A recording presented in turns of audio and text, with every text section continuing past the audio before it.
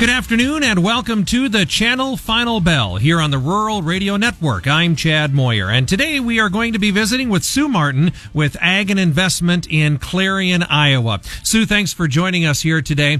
Before we, talk about the whys and things like that, let's just take a quick peek at how the markets closed today. Corn, it was a slightly lower day, down 3 to 4, catches most of those contracts. Soybeans, though, the other way, anywhere from 3 to 6 higher.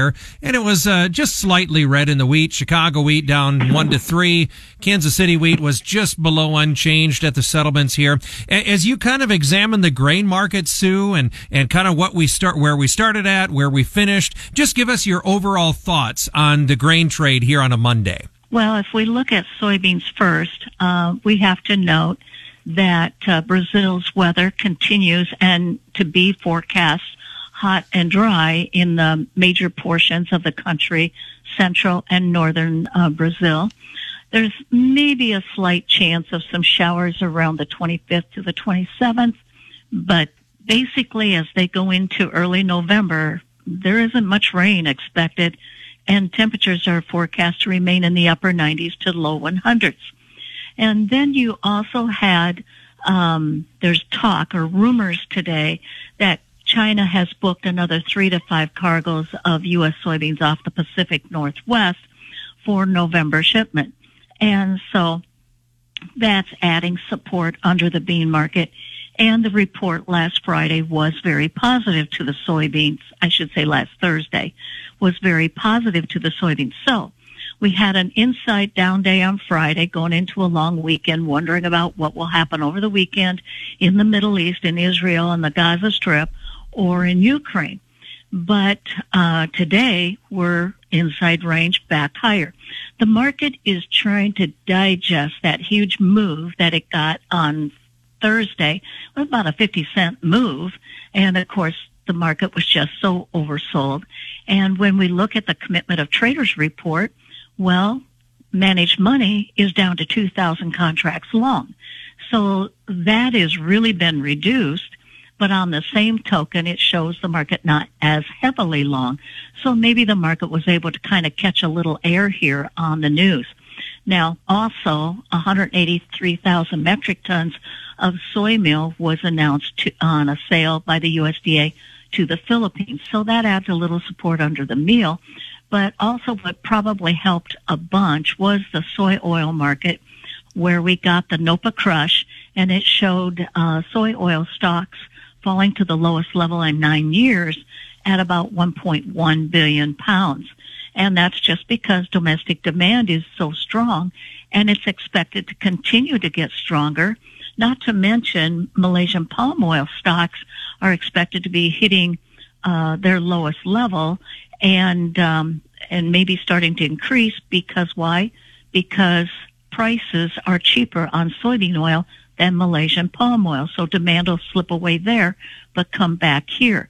Well, you know, our renewable diesel biofuels industry is building all these plants. There's 17 of them between the end of this year and the end of 24 that are expected to come online.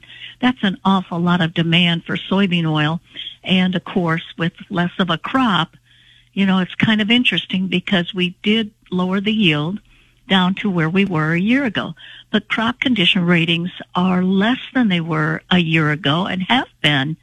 That, to me, depicts that we're going to see another cut in that yield yet.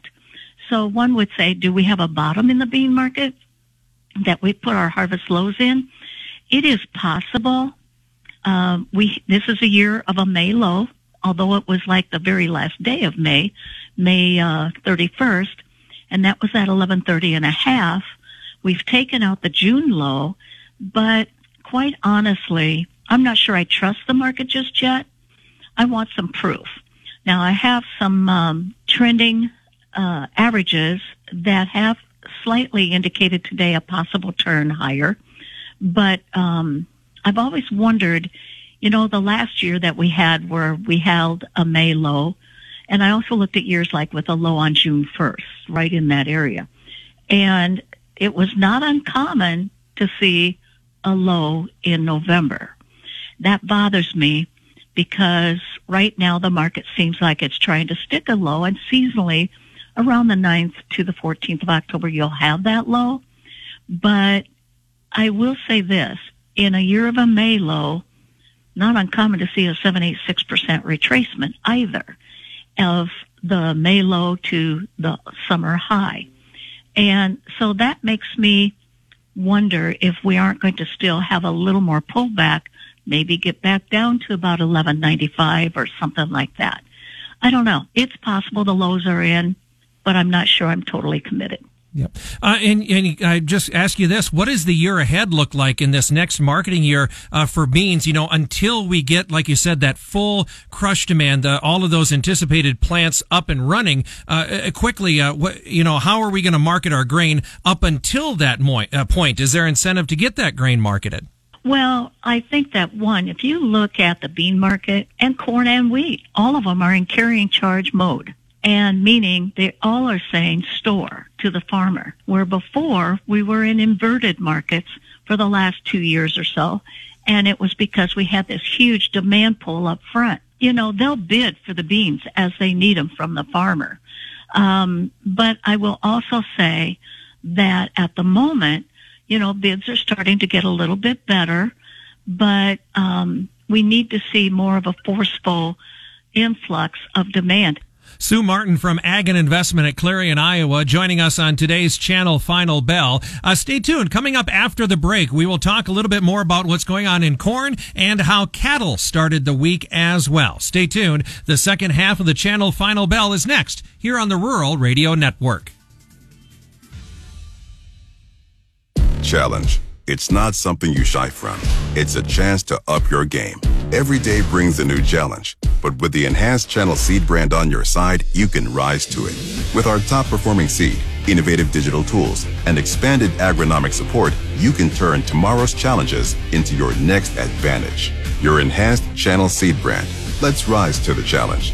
Learn more at channel.com/rise. Read and follow pesticide label directions, IRM, grain marketing, and other stewardship practices. KRVN. Welcome back to the Channel Final Bell here on the Rural Radio Network. I'm Chad Moyer, joined once again by Sue Martin, Ag and Investments at Clarion, Iowa. Sue, before we move on and talk about corn, there was one thing on soybeans. You said something maybe isn't getting the attention that it should. What is that, Sue? The one thing that many analysts are not even talking about is the main waterways in Brazil. The Amazon River is very low.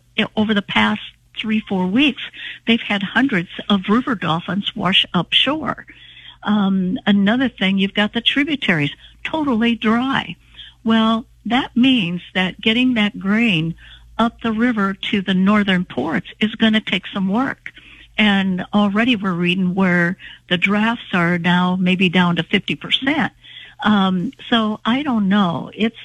Brazil's got some issues, and everybody's thinking, well, but we'll get into November and they'll start catching rain. I think you get into November and all of a sudden the psychology is going to get more enhanced and concerned that there is a potential situation that could be record dry in Brazil, and then what happens to that crop? And they're already shifting acres away from, I think it's like 9% drop in acres on corn that's going over to beans. So we'll see if everything comes out. Everything looks the rosiest when you first start. It's how you end up. Yep. All right, just quickly on corn, was there any news bits in corn today that were worth talking about, any exports or anything like that, Sue? Well, there was a sale of 200,000 metric tons of U.S. corn to Mexico, and Mexico has been pretty avid in buying corn right along. And so I think that, we look at China, we haven't seen much demand out of China for corn. Yes, and that's because Australia is going by the wayside here, and again, on drought. But China has been taking just a record amount of corn from Brazil, and it's expected, or estimated is a better word, to say that maybe during the month of October, Brazil will see 4.5 million metric tons of corn exported to China. It depends on the ability to get it to the ports. All right. Let's switch our attention and take a look at what's going on in livestock. Live cattle, feeder cattle, both decided to trade lower. It looks like feeder cattle more so, over about $1 to $0.75 to $1.50 down. As you look at the start of the mercantile on a Monday, what are your thoughts about the cattle trade to start? Well, the market started off nicely stronger, especially feeders and fats too. And then they kind of just couldn't hang on to it. They gave it up. I think that's merely just a contraction of, we had a beautiful week last week, and yes, Friday kind of petered out a little bit, but not majorly. And I think to start the week, we're coming back because it took us till the very end of the week to get the packers bidding for cattle last week. And, cattle going to market last week was 7% down on the 4-week average. And if we look at a year to total from January to currently where we're at, I think we're down 4.5%, something like that. And I think that one thing in the cattle market that I think we need to see, first off, I don't think it's out of line that the market's catching its breath. It's probably very healthy for the market.